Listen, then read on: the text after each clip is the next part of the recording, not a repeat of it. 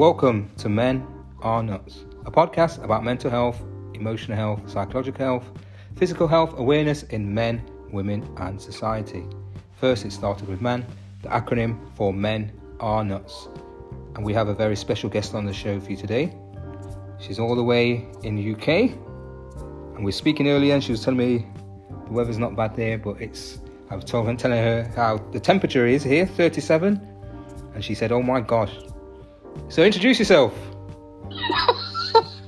Well, after that introduction, I have to say that my name is Annie Cassina and I don't do well with extreme heat. But apart from that, I am a narcissistic abuse recovery coach. I work with men and women to help them find themselves after narcissistic abuse, which is still relatively unknown, I think. And beyond that, I'm passionate about the work that I do and helping people to find a life after they have been emotionally broken, because it happened to me too. Yeah, fantastic. And it is such a waste of a life. Yeah, fantastic. And you're in sunny UK, or is it sunny?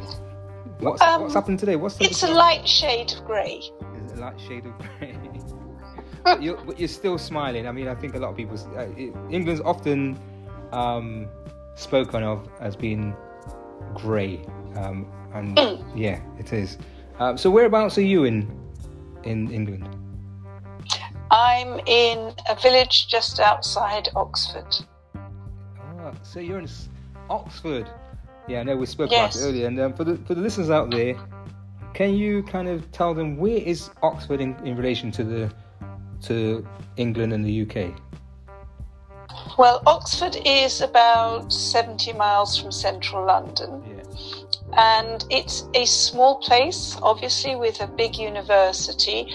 And it's definitely a city which punches above its weight. The fact that it's even a city with 300,000 people is already something. Yeah. And it is a very quaint little corner of the UK. It's kind of a place that time forgot. Yeah. It's very different. It's not at all like London. Yeah. And, or any other city. Yeah. I haven't been there for a long time, and I remember going down there. I went there in Cambridge, and I remember going there, and there's bikes, lots of bikes. I see lots of bikes over there, and like you said, it's very quaint, and like you said, what you said, that time forgot. There's a lot of listed buildings there, and was there any of the I wonder if any of the Harry Potters was set there or anything like that. I think the hall in that place was set in one of the Oxford colleges, as I recall. Yeah. And what's it like? Have you always lived there? And what's it like to live there? I mean, is it a bustling place? Is it a place for people to come and visit? What's it like there? It's not a bustling place at all. I haven't always lived there. I moved there 7 years ago. Yeah. And it was culture shock. I'm a Londoner. I'd lived in urban Essex. I'd moved to Hertfordshire. And I could find my way around. It was kind of all concepts of how cities work. Yeah. And then you move to Oxford and it's not like that. It really isn't. Most Oxford people don't go into Oxford because there are too many tourists. So people literally live in villages. And I was quite excited when we moved to our village because our corner shop, we only had the one, was a Maserati garage. You know. It just happened to be the only shop we had for a good half a mile. And it was a Maserati garage. Yeah, and where you live, you say it's a village, is it quite... I know Oxford's quite green, isn't it? I know Cambridge is there's a lot of green around it. So you'd say it's quite green then, Oxford, and you're able to get out and about and walks and go for bike rides and things like that? Very. I mean, I can walk a few hundred meters, if that, and I can go into a little wood where we've got a few cows for the summer, or I can go across the road past where our corner shop was, and down into a field which is currently full of sheep. It is true village. Wow. How are you finding it? I mean, you say it was a culture shock, but how, 7 years on, how are you finding it? And how are you finding the people? Oxford, it's still very different. There's just a whole different way of being in Oxford. Yeah. It's a very different place. There's a sort of code of dress in Oxford which is unchic. You kind of expect most places that people sort of are stylish, or try to be stylish. Not Oxford. They go down for the very pared down, understated look. Like, it's just surprising. And all terms of reference are kind of different because it is this collection of villages. So there's a whole different way of doing everything in Oxford. And it is, for a Londoner, it is incredibly small. Everybody knows the whole place, sort of. You can't find a little gem of a restaurant that people don't know about. Yeah. Everybody seems to know Oxford inside out. Yeah. And have you found that over the 7 years there's been much change, or do you find that it's kind of like you said, it's kind of back in time, but has there been much changes over the 7 years you've been there? It's getting more built up all the time, obviously. We're sort of finding more and more housing developments are just going up. Yeah. And I live in one such. Do you think that's a in terms of I mean, I know there's a lot of land there, but do you think that might be going the wrong path, in the sense of will all the land be taken up, or is the listed land, or is it listed buildings and they won't go down? Well, again, Oxford is not anywhere else. Yeah. So I think that a lot of places are losing their precious listed land.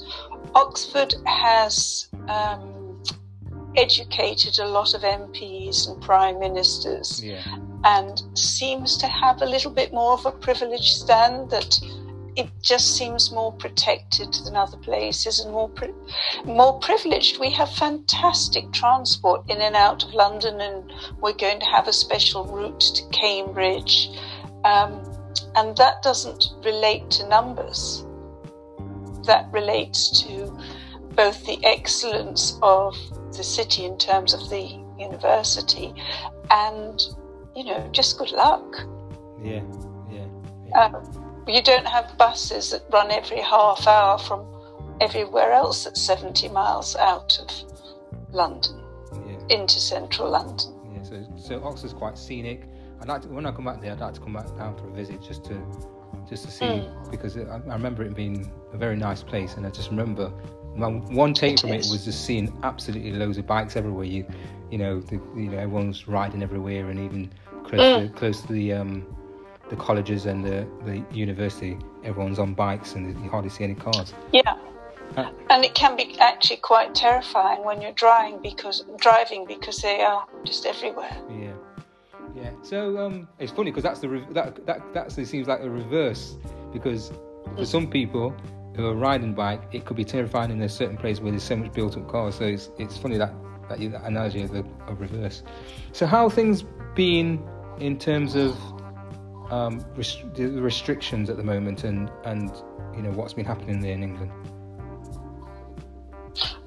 Well, things are easing up in the UK now. Yeah. We're just starting to open up, and we've done a good job of vaccinating. So we're hoping that we're on top of this. My own particular circumstances don't quite match the countries, because my partner has health issues, and therefore we've been in a kind of permanent lockdown for 14 months. Wow. So how have you found that then? Have you found that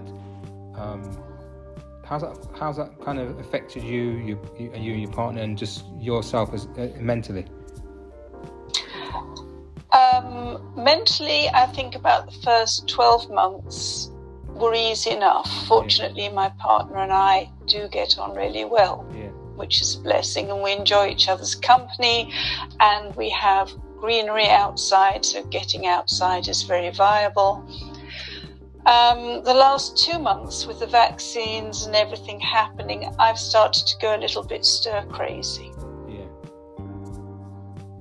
I think everybody does at some point. We're all tired.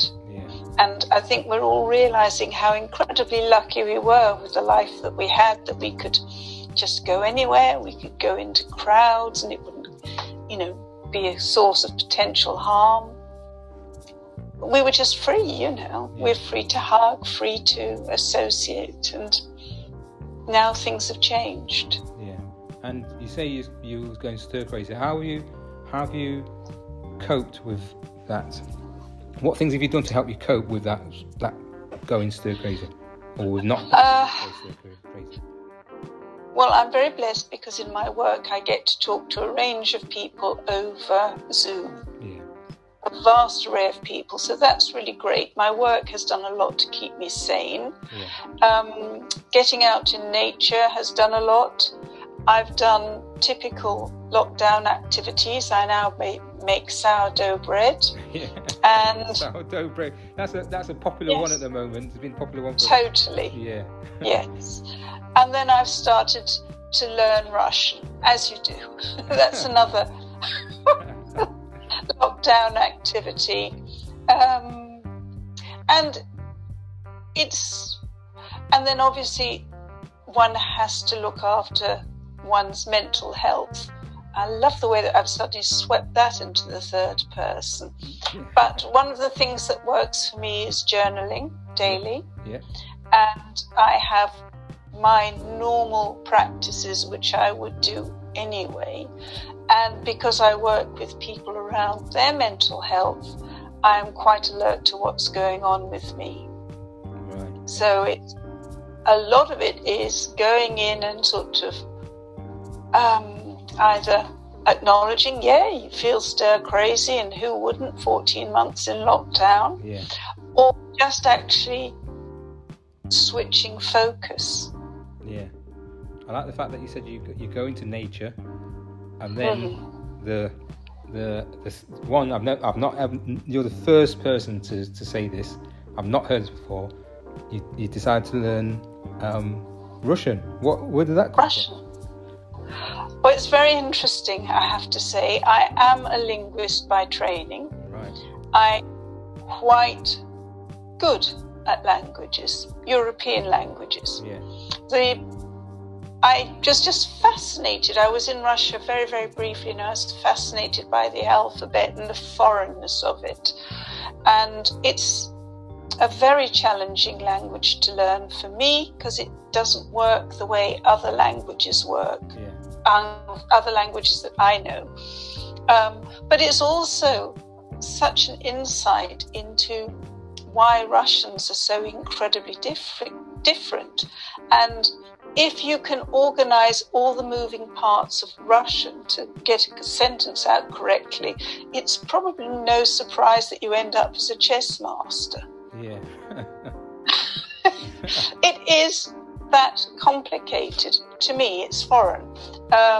Like they don't have the definite and the indefinite article. There's no the, there's no a.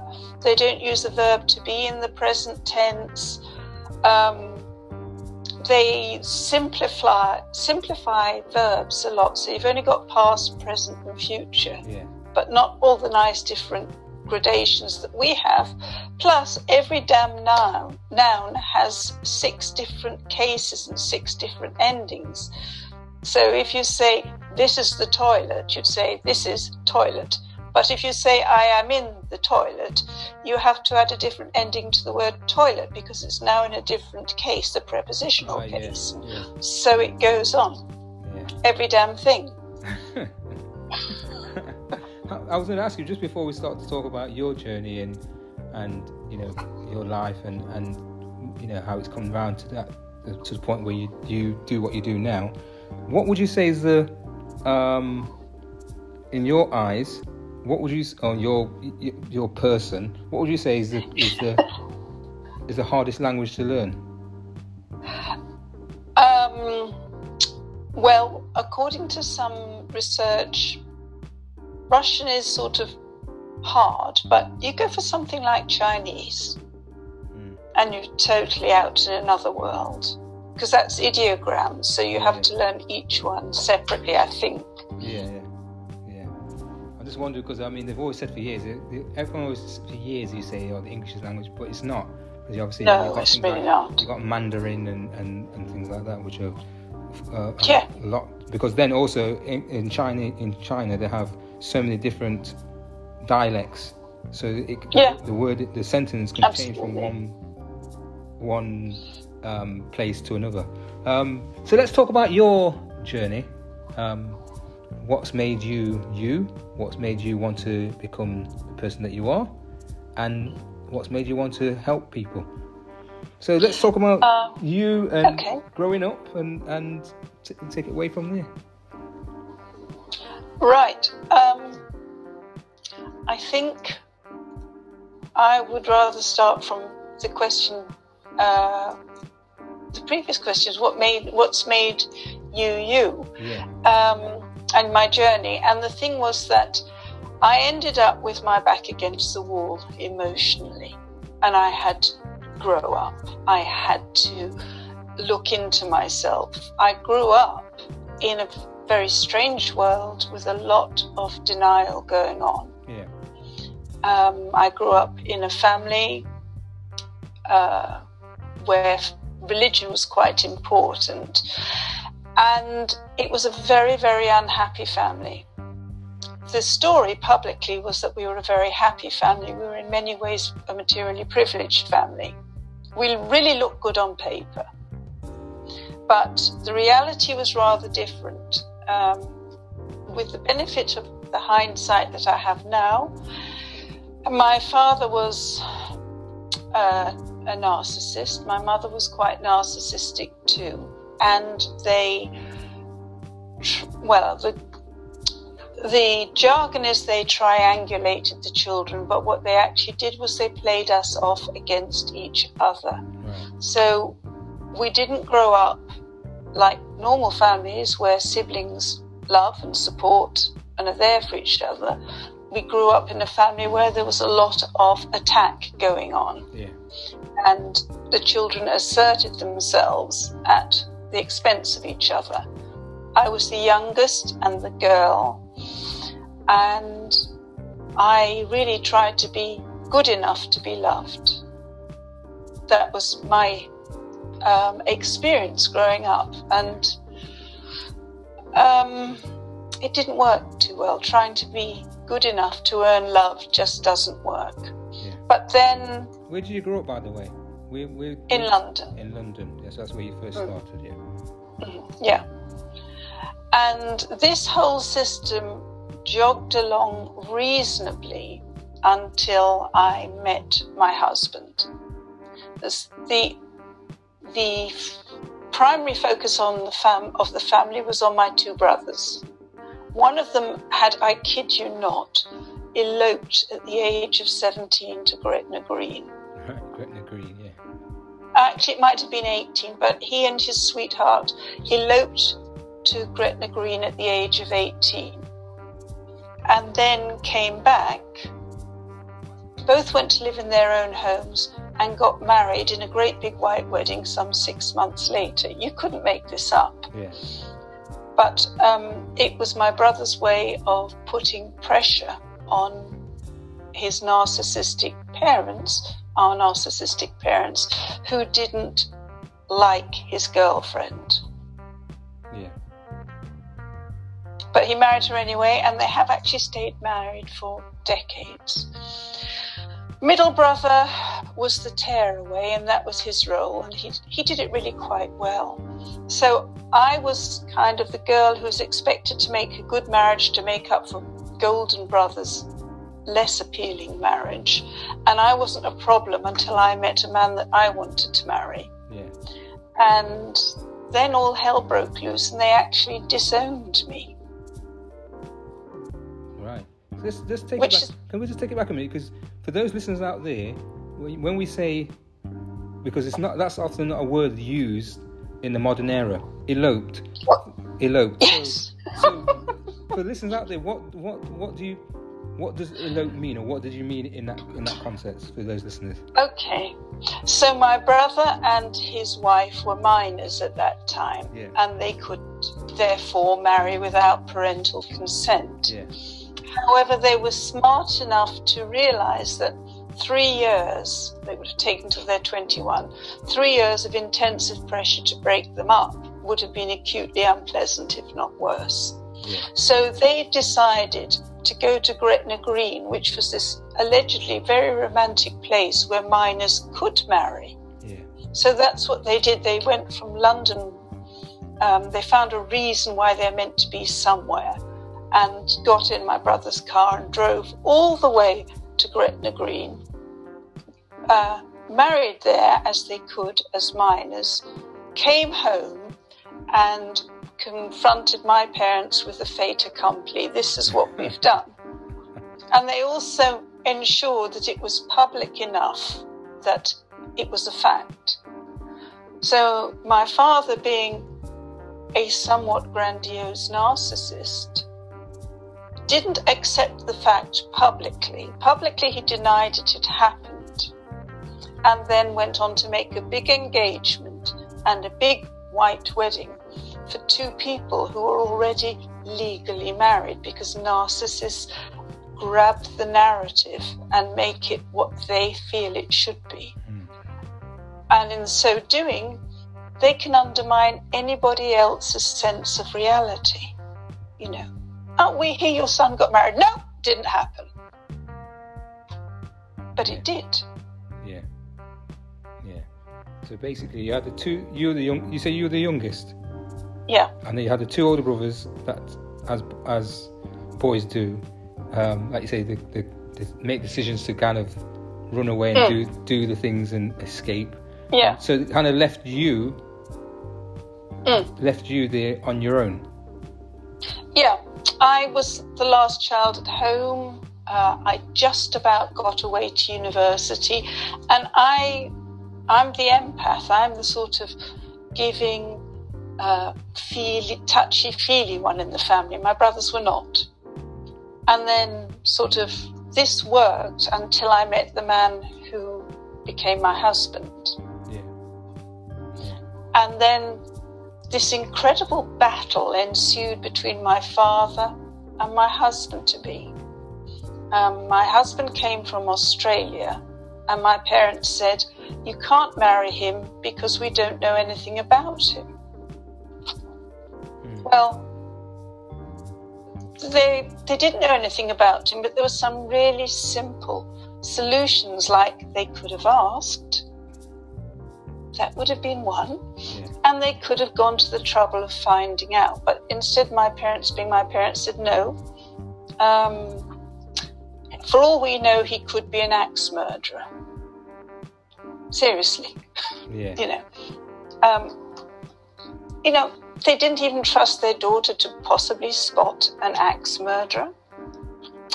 So they disowned me. They said, you have to choose between him and us. And if you choose him, we will disown you. This is, again, a typical kind of narcissistic strategy. They raise the bar incredibly high. You've got to choose. And then, having created a poor codependent offspring or partner or whatever it is, they rely on your dependence on them kicking in and you saying, it's got to be you. Yeah. But I stood there and I thought, if I go back to them, it will destroy me, because, they would be very, very damaging. And I love this guy, so it was a no-brainer. It really was a no-brainer. I had no brain at the time. And I married him. Yeah. I was going to say to you, did your parents give any of your brothers an ultimatum in regards to their girlfriends, or was it only you that gave that ultimatum to? Well, the fact that my brother eloped suggests that things were pretty rocky there. And then my middle brother, he had a bit of latitude because he had to bring home a girl that they would appreciate, who would bring status into the family. Yeah. And I, as the daughter, I was expected to make a brilliant marriage, a marriage of their choice. I mean, we're talking about late 20th century. This is about 100 years out of date, all of this stuff, but it really happened. Yeah. And when I brought home the axe murderer, they were really frustrated because they thought that this plan that they had for my brilliant marriage and their increased social status had been destroyed. Yeah. I mean, when I talk about this, and which I don't generally, it sounds absolutely crazy. Yeah. There is a reason for that. Yeah.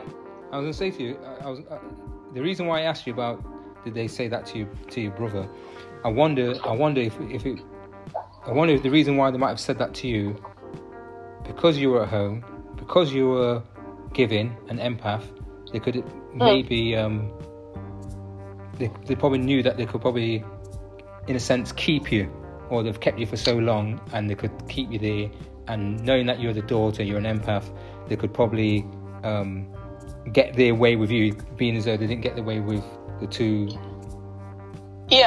older ones. There was they knew how to play me. They did what all narcissists do in the end. They underestimated my strength and my motivation, which was born of absolute desperation. And that's been the story of my life quite often, that I've moved when I felt that I would be destroyed if I didn't.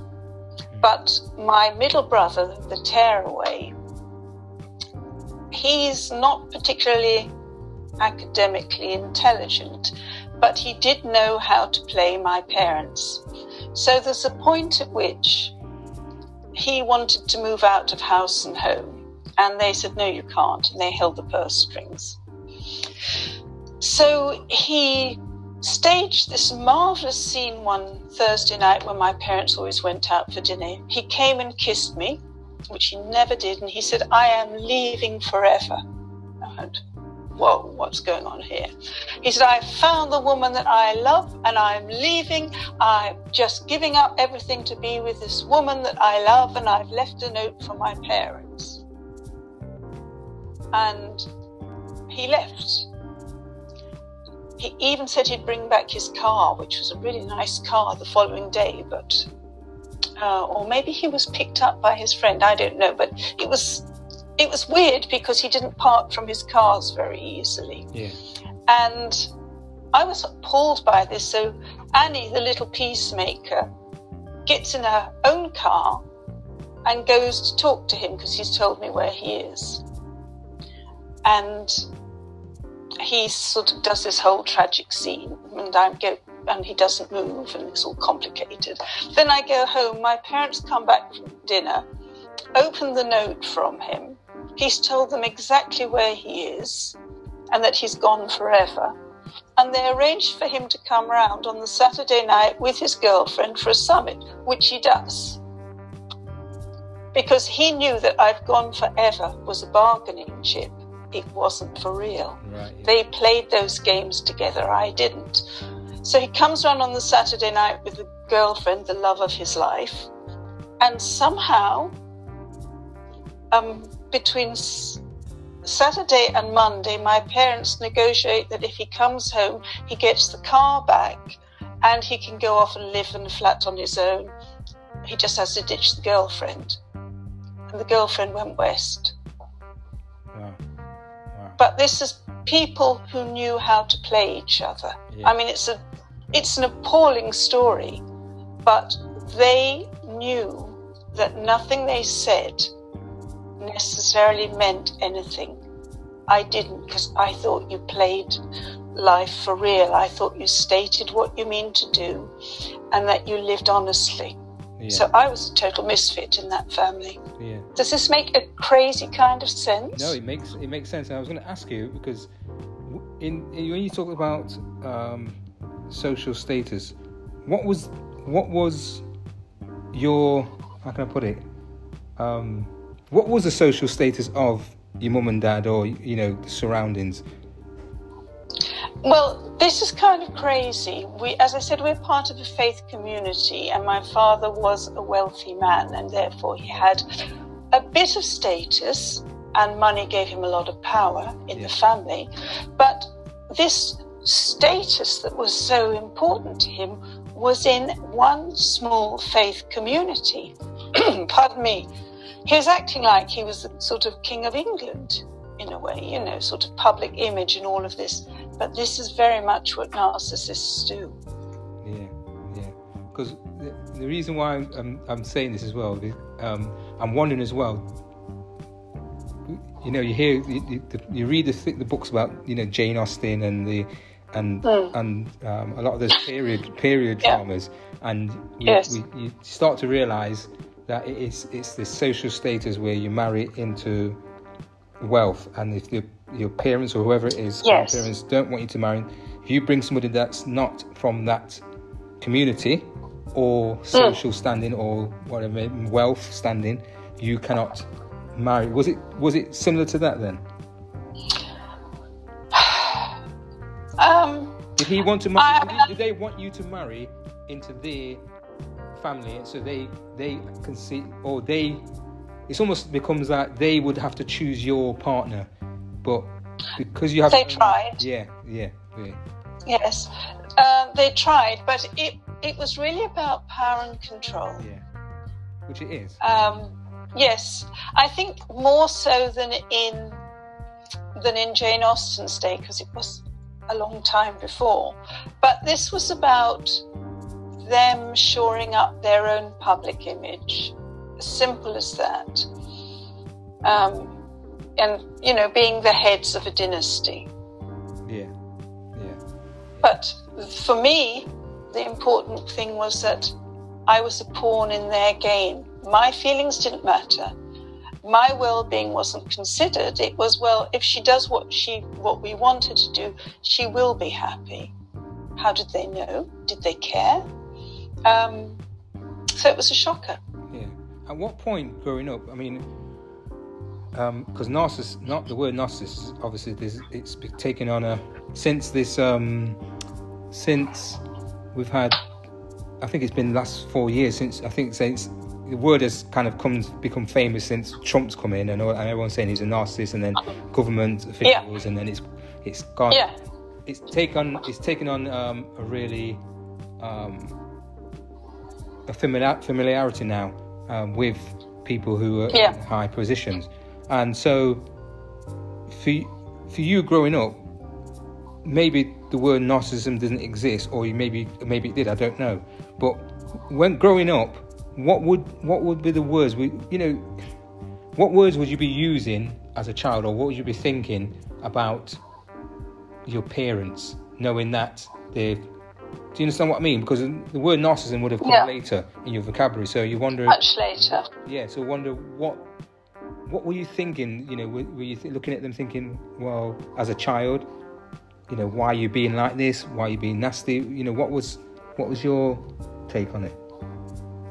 Well, it's very hard for any child growing up, I think, because you see the world through the home. Yeah. And my parents did spend a lot of time saying that they were very normal people. We are a normal, happy family. In reality, they were neither normal nor happy. And it's a very strange concept of family as well. My father used to say, I never tell a lie. And, anyone who says that you have to worry about, because people lie. Yeah. And there are normal daily lies like, how does this look on me? Oh, it looks lovely. People lie gently. So my father never told a lie, and I thought he must be superhuman because he never told a lie. I was gullible. But I had conflicting things. I kind of knew on one level that we were a weird family, and I knew on one level that my father had a very, very ugly temper.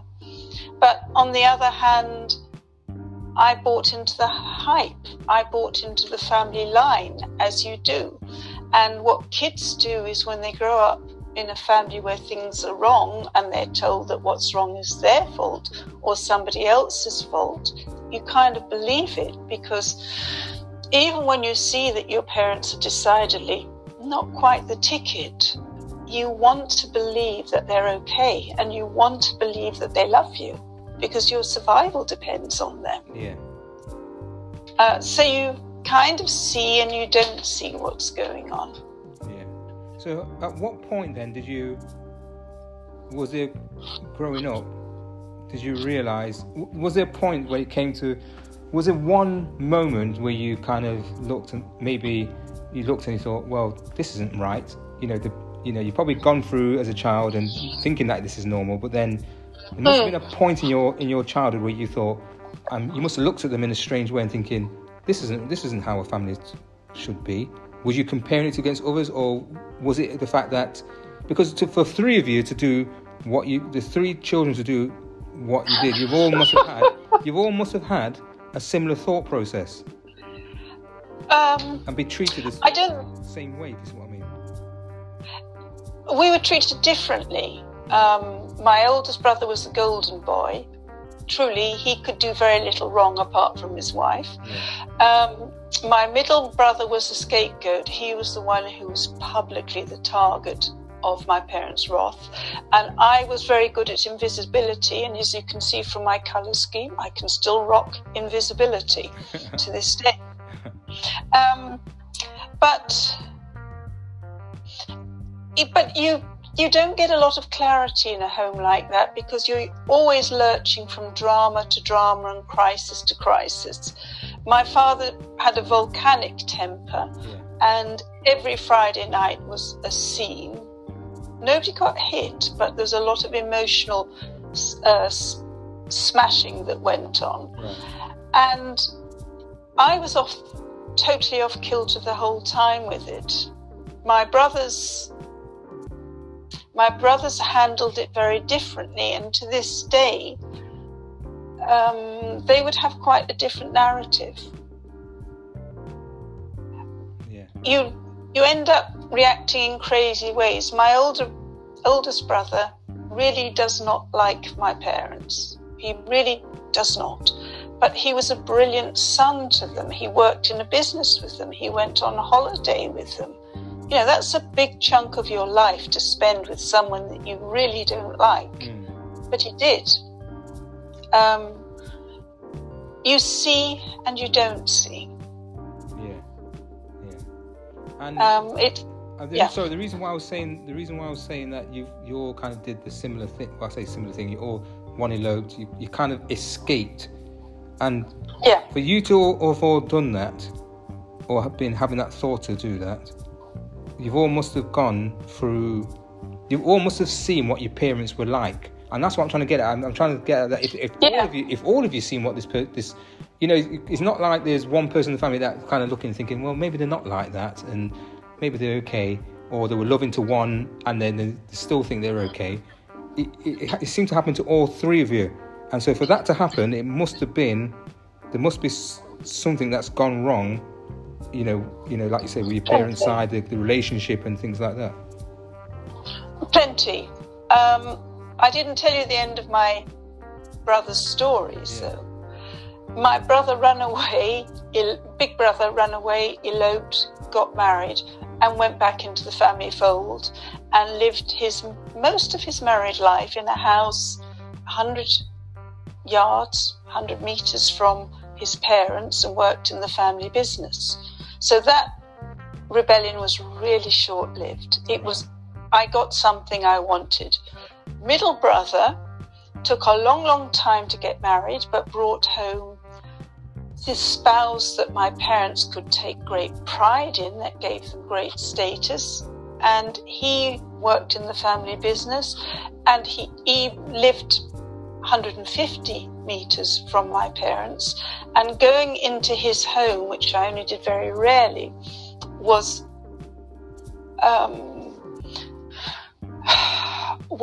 really quite disturbing because his home was a replica of my parents. He had 3 children, and you could literally sit in his dining room and it was a replica of his parents, and it was, what has happened here?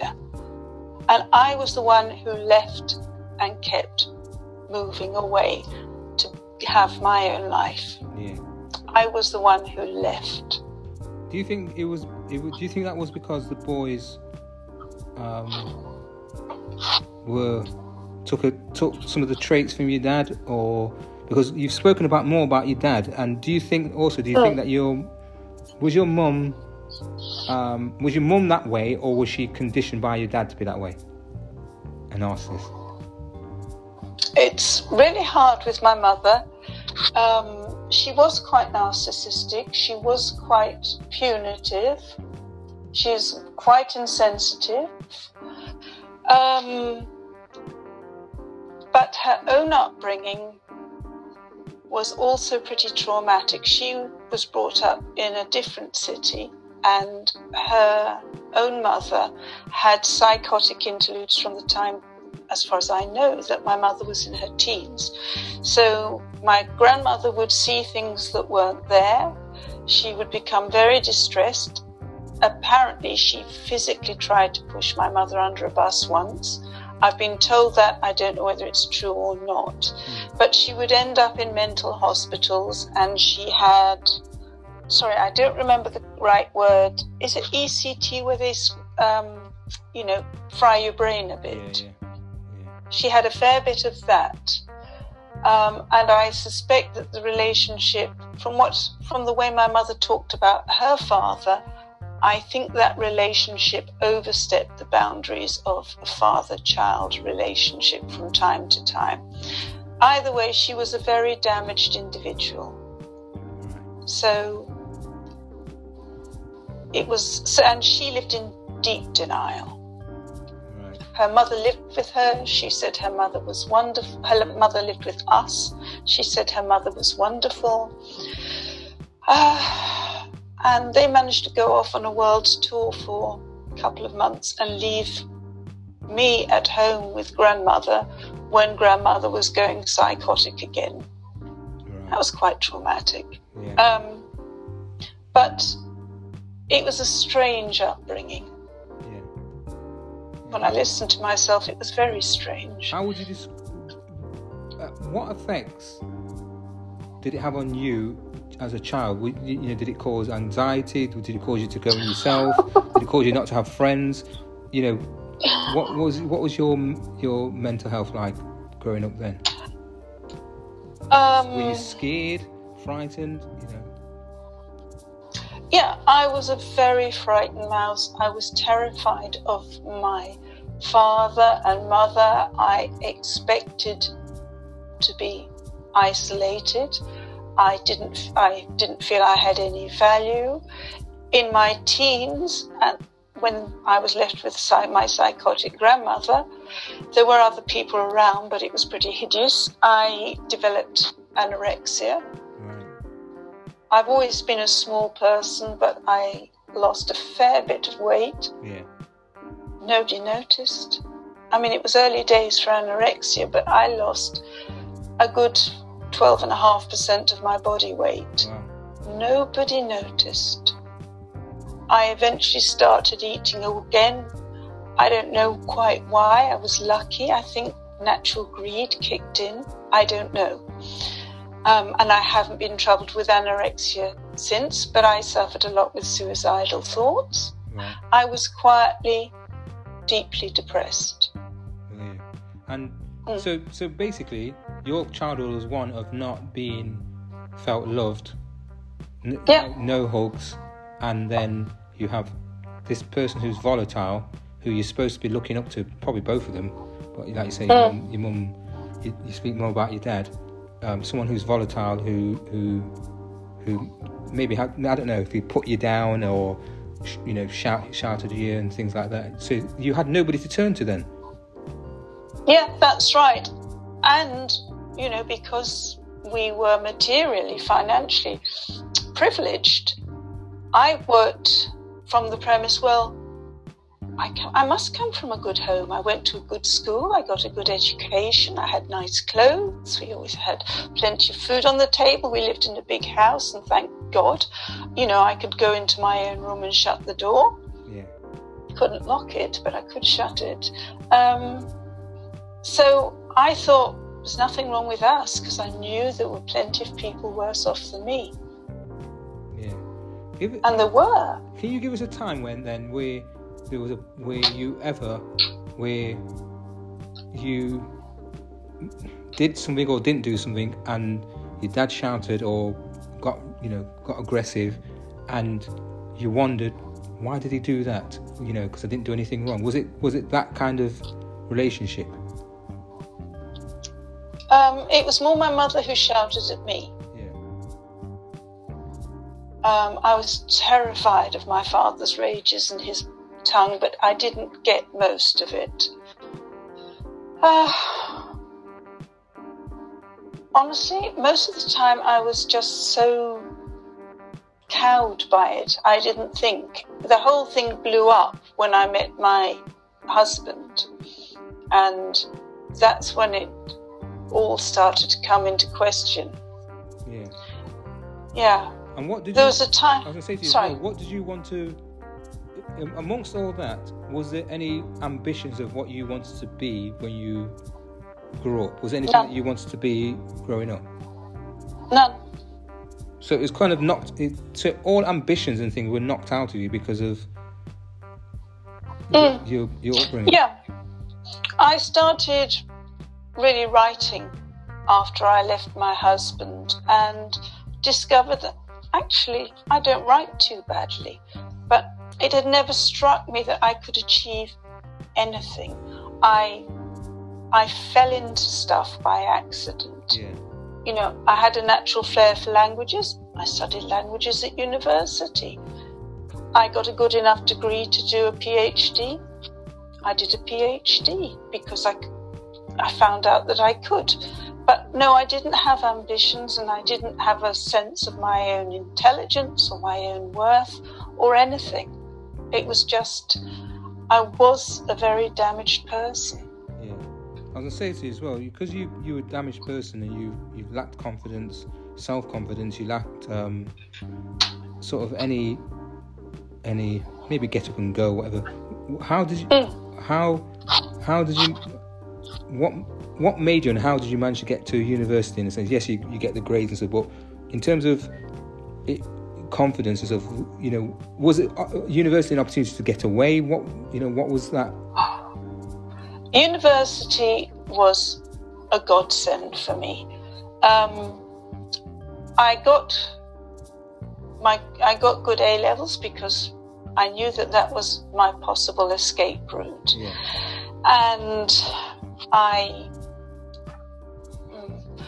And the day before I was due to leave to a university in another city, my middle brother suggested we all go out to dinner to a certain restaurant, which we did.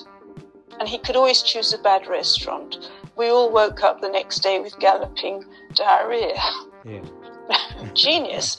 And this is relevant because while I was sort of crawling around the house gathering my things up, London University, which had not offered me a place, suddenly phoned up because they had a space before I was due to drive up to my other university, to say that I could start at that university.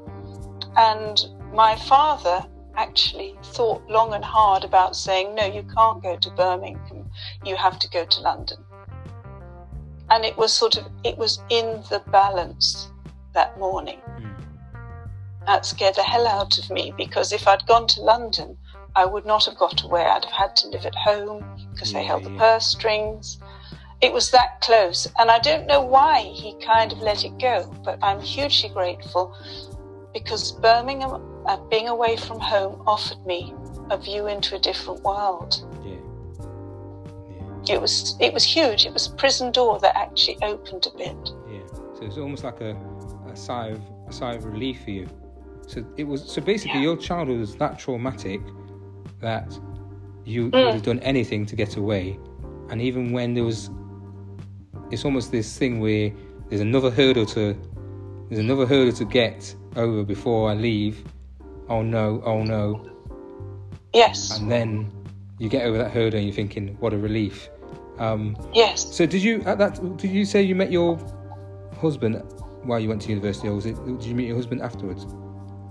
I was at university, and someone, a friend who I trusted, set me up on a blind date.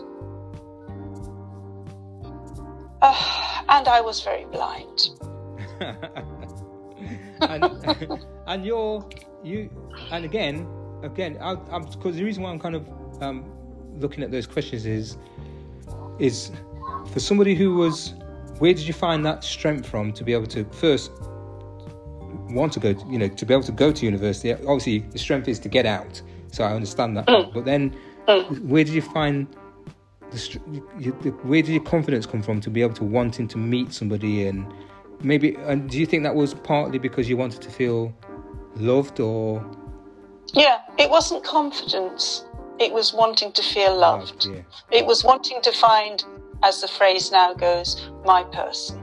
Yeah. It was wanting to find somewhere to belong in the world. Yeah. And so what did you study at university? French and Italian. Oh, so you studied the languages. I was good at them. Yeah. So for the next how many years then of your life, was there did anything happen between you and your parents or anything like that, or was it just, you decided to go away, and what was your life like at university and things like that, to the point where you to become the person that you are now? University was wonderful because the first time in my entire life I realized that people could talk about ideas. People could talk. In my home, it was like Moses sitting down to dinner every night and handing out this sort of 10 commandments, the way my father spoke. There was no discussion. There was no discussion that I was ever included. In my opinion, didn't count. So actually exploring that I had voice, exploring that, you could talk with people and learn and discover, and people could be broad-minded, was phenomenal. Yeah. My husband presented himself as more open-minded than my parents, which was kind of not hard. It's kind of like saying that Donald Trump was probably more open-minded than Attila the Hun, but hey, an advance is an advance, I guess. But I married virtually straight out of university. And then I did my PhD, which was wonderful because that kept me out of the world. I mean, it was just me and my books, and I learned some really important things. I did my degree on Italian literature and fascism. Because I had grown up ring a bell? In a fascist state. Ring a bell? Yes. I was about to say, ring a bell.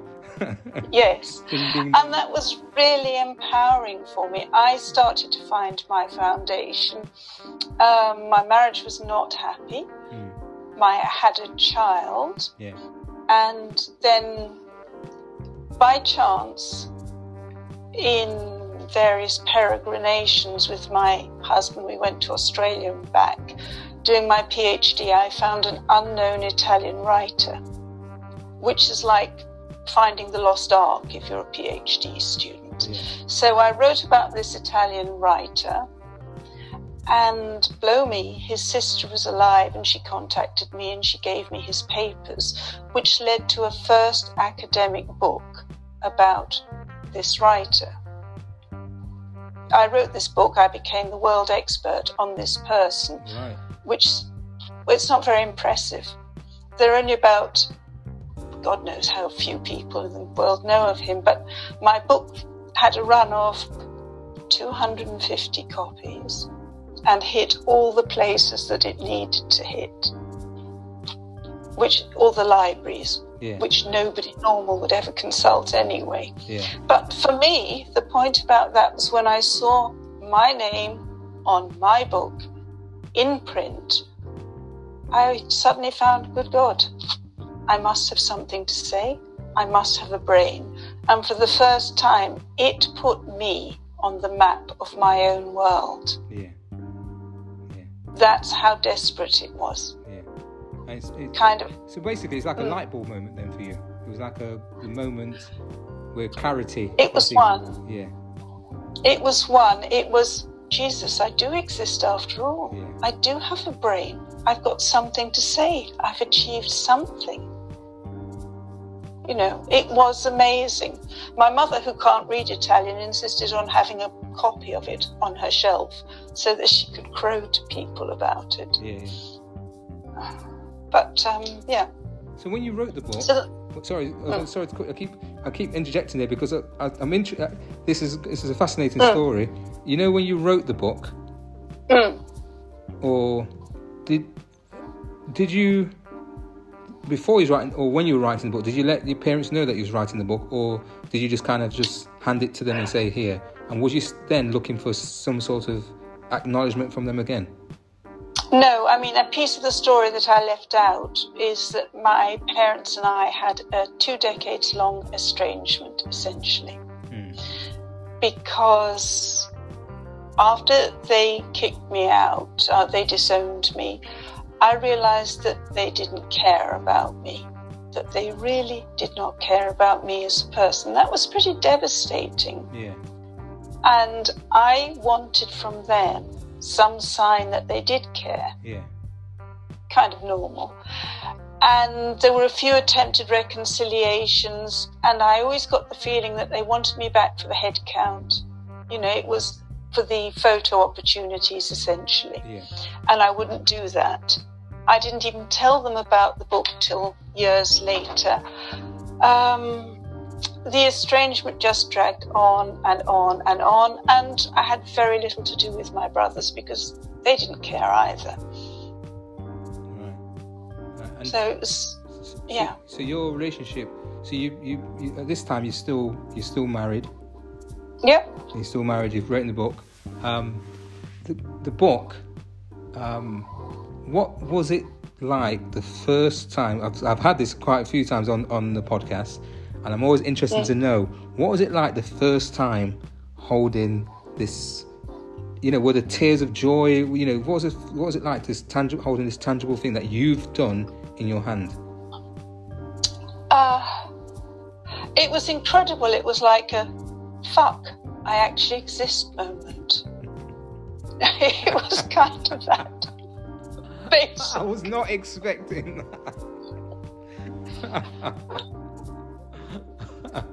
But it was, I can kind of remember there was a children's party going on in my house, and I've been sitting with these mothers and we'd been talking about really exciting things like washing powders. And then I opened this box of books and I held this thing in my hand. I thought, fuck, I exist. I, an independent person, exist. Yeah. Fantastic. And I just want to go back a little bit. When you spoke about your husband and I'm presuming it would be your boyfriend or whatever, and he met your parents. You said was there a clash? Did you say? Or was it? Oh, like you've never seen. Yes. Were you worried about? Was you worried about bringing your husband there? And then, did you warn him about him? What actually happened? Oh, they had a glorious story together. The first time they met, I was in their house and he came to pick me up, and they'd stopped speaking to me for a few weeks. But conventions applied, so he came into the house, came into the sitting room to meet them, and I think we all sat in stony silence for a couple of minutes, then I left, and I didn't know this at the time, but he really got such a great snapshot of my vulnerability, bearing in mind that he was a narcissist too. He was looking for a victim, you know, who could have been more perfect. And then they had a few confrontations over the next months. And I mean, how crazy do you want it to be? We got married civilly, I mean, that is legally Yeah. in the British law system, without them there. You know, there's a theme again in this family. Yeah. And then I was going to have a religious wedding to make them happy.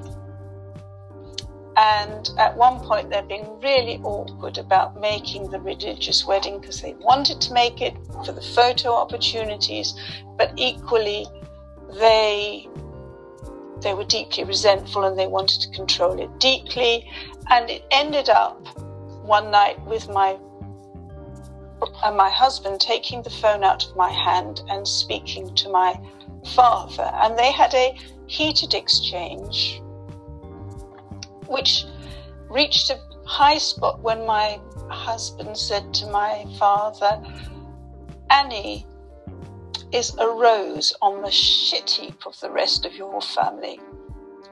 And there was a long pause. And then my father said, "Well, thank you for telling me that." You know, and they continued to lock horns like bulls. Wow. But they could do that kind of stuff. It was water off their backs. For me, it was incredibly traumatic. Yeah. So, at what point did you, at any point during this last, you know, even meeting your husband and the back and forth and then having a child, what were there any points in your life that you felt, yes, you went to university, that's you found happiness, the book. Was there any other points where you were happy memories of a fond moment, whether it be giving birth or having a child, you know? My child. Yeah. That was hugely important to me, and yeah. Fantastic. That was a whole different register of emotion. Yeah, and so because I'm gonna guess as well, because you've been through so much trauma, not feeling love. You had your husband. You know, you got a husband. You have a child. There must have been thoughts in your mind where you thought to yourself, I'm going to love this child like no other. Yeah, absolutely. Yeah. And I'm going to bring her up far better than I was brought up. Yeah. Which wasn't exactly setting the bar high. Yeah. And so what's now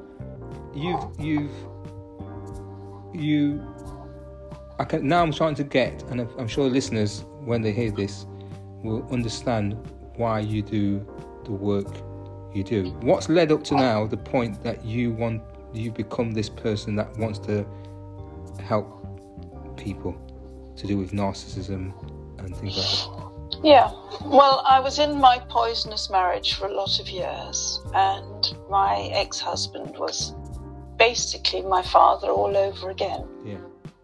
He was more educated, he was more open-minded, but I did what so many of us do. We marry a toxic parent. And that dragged on for years and years. Was he the father of your child, by the way? Oh, yeah. That was the father of your child? He was. Yeah. And there were many, many things that got me out of that marriage. One of them was my first Shih Tzu. And Sharon was the most beautiful little dog. She was also an incredibly powerful little ally. She was a guru. She's just incredible. But when she was a little dog, she was in our living room with me and my husband one night. Our daughter was in bed, and Sharon was doing what she loved to do. This tiny little ball of fur had attached herself to the end of the belt of my dressing gown, and she was shaking it. Really tough dog. Yeah. And my husband didn't like me paying attention to the dog. He couldn't tolerate that. And he said to me, "You've got to choose between me and the dog. Cycles in life going back to you've got to choose between him and me." Yeah. And this voice that I wasn't expecting came out of my mouth and said, well, it's a no-brainer, it's got to be the dog. My husband got up, slammed the door and walked out, because there wasn't much he could do with that. Yeah. And I sat there and looked at this dog and thought, Jesus Christ, I've spent 6 months researching you to get the perfect dog. You know, Yeah. what the hell did I do to end up with him? And I got it. And so when you spoke about being in that relationship, that toxic relationship, and you wanted to protect, there must have been an even greater force in you that wanted you to protect your daughter and yourself, because you're now in a toxic relationship, and you didn't want your daughter. You obviously didn't want your daughter to see what you've seen from your father with your husband. Yeah, and it was a really hard road, as it is for everyone. I mean, there's a lot of denial.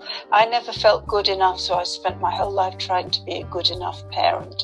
And I naturally assumed that even when he behaved horribly to his daughter, he had to be the better parent, or at least a good parent.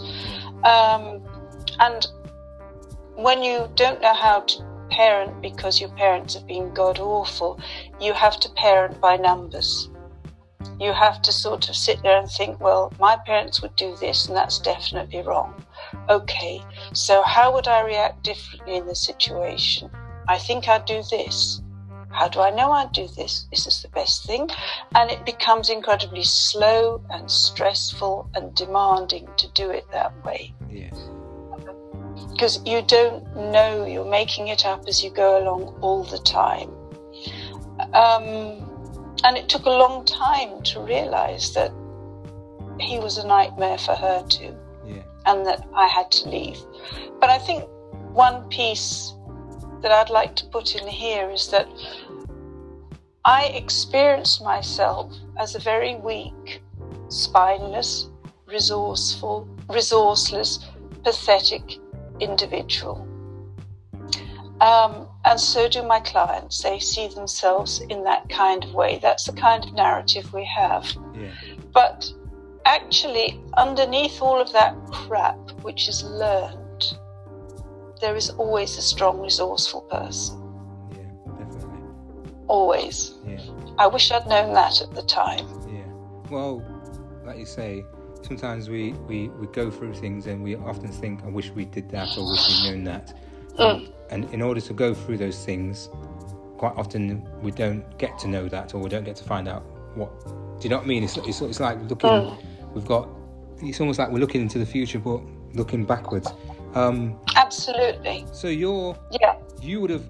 I'm gonna guess that with you not feeling unloved and then going through this relationship with your daughter, you would have told her that you loved her. You'd have given her a hug. Totally. You'd have done the complete opposite things in comparison to what your mum or your dad had done. So but always walking that fine line, because I was aware that I had to be a parent. You know, I didn't want to be a best friend, and I didn't want to invade her space. So it's a very difficult line. And I don't say that for me, I say it for other people too. So then after that, then you finished. You've walked out. You've gone out of the relationship. What was your next port of call? What did you escape again? Was it you escaping, or did he leave? Well, as I said at the beginning, I learned when my back. I learned and I did things when my back was up against the wall. And he took me away for a sort of big birthday, and he was because he knew he had to. He'd been a very bad boy. He wasn't a sexual philanderer. He wasn't one of those. He had no trouble being faithful only to me. But he had behaved astonishingly badly, and he took me away for this birthday treat, which it turned out that I paid for. Hilarious. And he was vile. And we were sitting in one of the great hotels of the world. And he made me as miserable as hell. He wasn't speaking to me. And he'd gone off to sleep on the floor in one of the great hotels of the world to prove to me what a vile person I was. And we sat at breakfast the following morning, and all around I hear happy sounds of happy people sitting on a beautiful terrace, being served beautiful food, looking out at a beautiful view. And I'm sitting next to this pig who's sulking and, homicidal rage being exuded from every pore. Yeah. And I had another of those moments where I thought, fuck, if I don't get out now, I will die. This will kill me. Yeah. And that's when I started divorce proceedings. Well, that's when I said, you've got to go. Yeah. And let's take it to the next stage then. You've gone through that stage, you've got your book, and you've got your daughter. What did you do next? Yeah, what happens to you in that next part? Because what I'd like to know is how have you become this person to get a practice, the work that you do? Because I know I can see the journey. So your next stage is I can see the journey. Yeah, but you can. And so, what's the next stage? The next stage is I strapped on a nappy because I was shit scared. Yeah. I mean, honestly, you would not believe how scared I was. So I'd reached the age that I was. I was the oldest I'd ever been. I'd given up a career in teaching. I had a job in teaching, which I gave up when I had my daughter. I had my totally useless book, which was therapy, but brought nothing else. I had been working as an outside caterer for years because Lunatic here tried to create a sense of self-worth by making nice food, and my food was divine. So I didn't have much income coming in. I didn't know how I could use my skills. I didn't want to go back into teaching because I thought that would be soul-crushing, and having just escaped a soul-crushing husband, I didn't want to do that. I'd trained as an Alexander Technique teacher, which is wonderful work, but if you need a stable income, it doesn't fit. Yeah. So I was really at a very low. Yeah.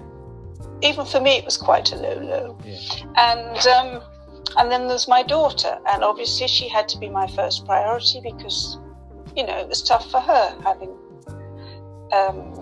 a broken family, although she's very happy about it, she said. And so it was it was a really difficult journey, and it's the journey that all my clients go on. You come out of the relationship or the marriage and you're at rock bottom, and you think, where the hell do I start to rebuild my life from? And one of the reflex response is, why no, I'll get myself another partner. That will do it. And that was my instant response. Oh yeah, I'll get another partner. And then I thought, you did a really rubbish job of choosing the last one. Do you think you're safe to go out and choose another partner? Maybe not. So that was out. Teaching was out. And then and then I thought, there's this thing, I must sort out my job first, bring money in, and then sort myself out. Yeah. And that doesn't work. The intelligent way is to start with yourself and work out. Because when you know who you are, it really helps. But finding out who you are is incredibly lucky. To my eternal shame, I was a Daily Mail reader at the time. Like a lot of people in my situation, I started reading the horoscopes obsessively. Yeah. I even ran up a bill on the phone for listening to the extended horoscopes daily. It got to be quite impressive, but I needed help from somewhere. But what I did, the Daily Mail introduced me to the concept of coaching, and I thought, that'd be a good idea. So I started to train as a coach, and that started to bring me some awareness of myself. And then because I was training as a coach, I realized that I needed to learn NLP. So I learned NLP, which was incredibly empowering. And then I learned other modalities along the way. And there were lots of other pieces that started to come together. And then I started journaling, because I was reading shed loads of personal development books, as you do. Yeah. And I started journaling because I'd found Julia Cameron along the way. And then one day I was lying on my bed, bleary-eyed, at 6:30 in the morning, something like that, doing my morning pages. And I started to write another book. A book just started to roll out of me. And that was fun. That was wonderful. And by that time, I was already starting as a coach. And again, this was all random. I bumped into someone and she said, you've got to choose your niche. You've got to choose your niche. And I was going, I don't have a niche. Who am I? What do I do? And again, totally randomly, I came across someone whose name I forget, who said, you've got to make your message. And I suddenly realized that, I'd been through domestic abuse. That's what it was. Domestic abuse, narcissistic abuse. I'd come out and I was really pissed off. Not for myself, but when I realized that it happened to 1 in 4 women at one point and 1 in 6 men, I was really pissed off that people were getting away with that. Yeah. And I decided that my message was actually to help these people, my tribe, to find a life after what they'd been through. Because I was beginning to see that there was a life, and I was beginning to understand how you could do it. Yeah. And how was your daughter at this time? Was she growing and growing up fine, and knowing that she'd come away from that relationship? I don't think children do grow up fine after that. I think they have a lot to heal. Yeah. And she had to deal with some appalling rejections by her father after we separated. Right. She was very unhappy in the school she was in, and she needed parental consent, both parents' consent to go to a different school. I found her a school where I believed she would fit much better, and then more or less squared it with the school, but they said, we just need her father's consent. He refused to give his consent to me, and then she emailed him to ask for consent, and he said, no, I don't think you're bright enough. I don't think you should have that opportunity. You can stay where you are. She was a bright girl. Yeah. But, there are a few things like that, which meant she had a lot to deal with too. Yeah. And he was only saying that to get back at you. Well, he was saying it both to get back at me, and also I think you have to accept that it's an indication that although he had her photo on his desk and he would tell her how much he loved her, he clearly didn't care about her feelings. Shades of my father all over again. Yeah, and that's what I'm saying. He didn't care about her, but his main focus was to get back at you. And it didn't matter who he hurts in between. It's that aim. Yeah. The aim is for you, because then you've already given the consent. You've already given the consent. You've already given the signature and everything like that. So his target was you, and it didn't matter who was in between. It could have been the dog. It could have been. He was going to get back at you for what for starting the divorce and and everything like that. Yeah. So, and he back. Yeah. So you're starting this practice. There was, again, I was going to go back to you as well. You said a useless book, But I would say to you, because even when I'm looking at you and your mannerisms, it wasn't a useless book. Because when you spoke about it, you said it was an amazing feeling. So that book had a time and its place. Yes, or you can look at, it didn't make millions of sales and that sort of stuff. But I always think, when you've gone through things, when you're presented with something, like you said something about having a present earlier, and it's not taken, you didn't take the book, you didn't take someone's idea and take the book. You did the research, you did all the work, and you have this tangible thing, and you said it was amazing, and it brought you great joy. That was your thing. Out of all the things that have gone on, all the the tongue lashing, the this and the running away, and all these things, you have something there which there's no way you could call that useless. It's giving you a change in mannerisms, and you're changing your thought process in terms of happiness, and giving you. Do you understand what I mean? Yes. One minute you're talking about soaps, and then 1 minute you're talking about soaps, and next minute you've got, like you said, you've got this book in your hand, and I think those things are things to be marvelled at, and and no matter, even if it sells one, you've got something that.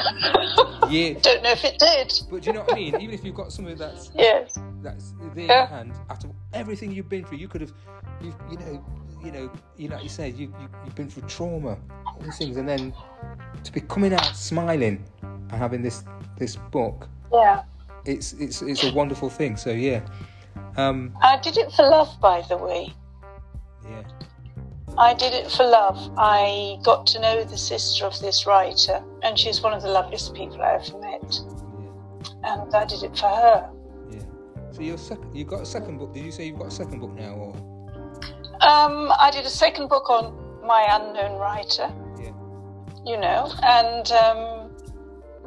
then I didn't write anything for years because I didn't think I could write. Yeah. Although the first book I'd written in Italian, people said it was well written. And it wasn't written in my first language. And then when I was journaling, this third book just started rolling out. Yeah. What was the name of your books, by the way? What's the first ones? Yeah, both of them. I'll tell the listeners what the name of your books are. Well, the first one was, I'm trying to find it on my shelf because I barely remember. It was La vita e l'opera di Leo Ferrero. The second one was La corrispondenza di Leo Ferrero, or something like that. And I don't even know if I've got a copy of that anymore. And then came The Woman You Want to Be, when I suddenly started to be able to use my own experience to turn it into something else to help other people. Yeah. And it wasn't, my story didn't even appear in that. It was the point at which I'd worked through it enough to turn it into something relatable. Yeah. So basically your books have been a series of in a sense, your growth, which it would be because you've written them at different times, and then this was one where you've person that you want to be. What was it like to set up your own practice and have first clients coming in, and what was that like for you?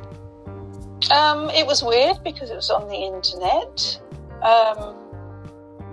and hugely rewarding. I have worked with an extraordinary array of super talented women and men who all thought they were grey little nobodies, grey worthless little nobodies. And nobody is a worthless little nobody, but these are all extraordinary people. And it's been hugely joyful. I mean, this is the most joyful work I could do. As we sit down and we work and we laugh, and that is so healing. Yeah. So for listeners out there, what is the work that you do? Is it you're are you a coach? Are you a life coach? Wellness? What is it that you do? And do you have clients that come to you that have gone through similar situations to you, or dealing? Yeah. Yes, I am a narcissistic abuse recovery coach, and I work with women and men who have lost a sense of who they are, and help them to actually find themselves so they can find their way forward, enjoy their life, build happy relationships, and have a good second chance at life. And the fact is that because we have all been abused by formulaic people, we all have surprisingly similar stories. One of my favourite lines is that narcissists are mass-produced on planet Zog and then dumped on Earth. Because they use the same lines, they behave in the same ways. I have clients throughout the continents of the world, and it doesn't matter what their first language these people speak is, they still come out with essentially the same old garbage. That is amazing. That does seem to be like programming, although it's not.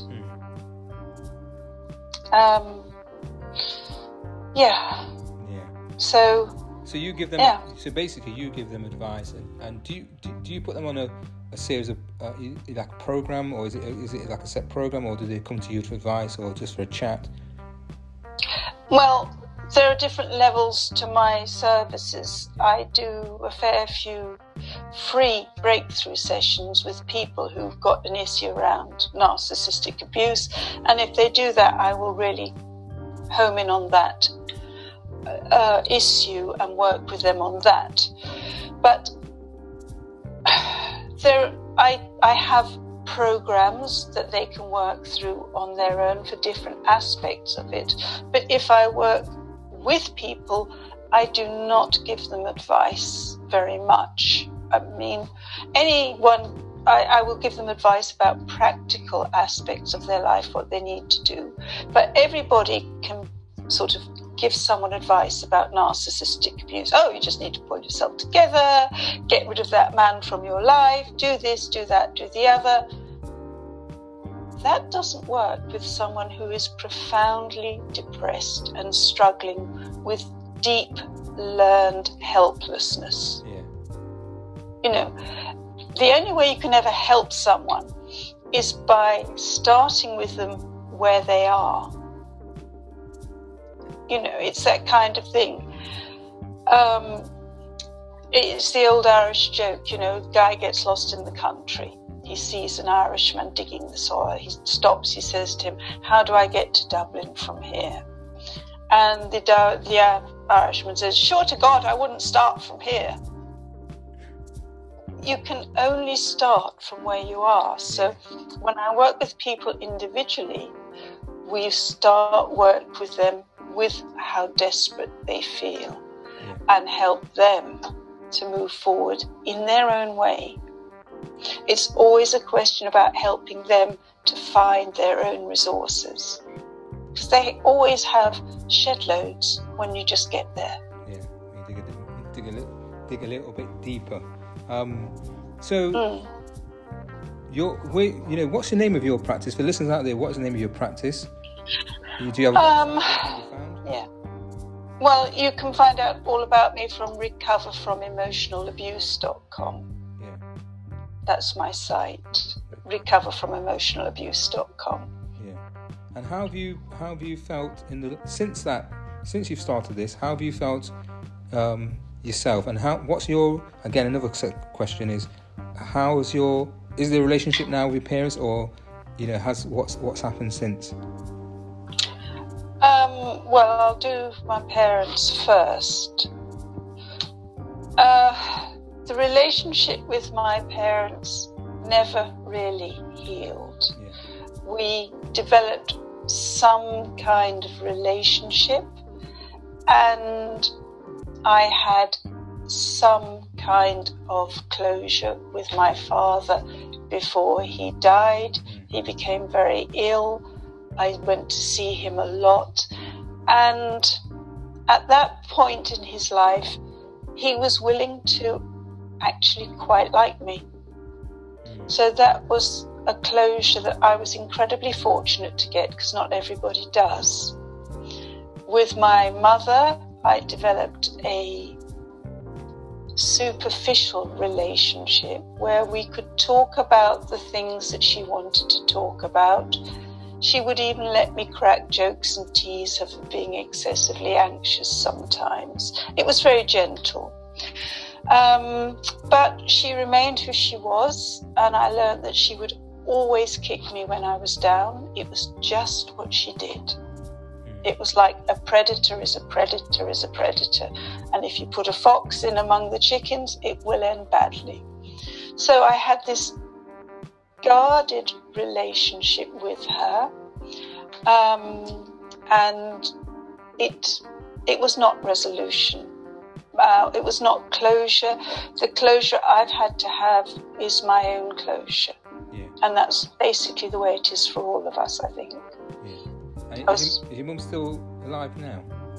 No, she died a few years back. So you had closure from one and not from the other? No. Yeah. And how do you feel about that? How do you feel not having that closure? Is it affected you, or is it just you know, it is what it is?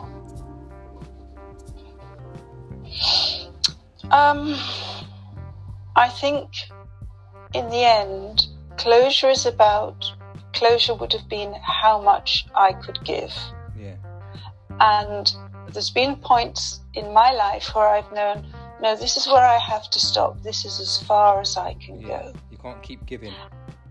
Yeah. And so closure was, I'm really sorry that I can't do more, but I know I can't do more, and that's it. Yeah.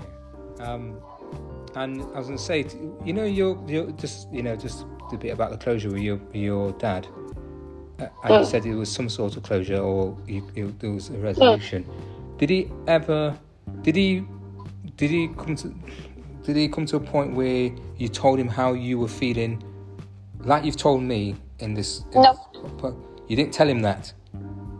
I couldn't have told him that. It would have been my fault.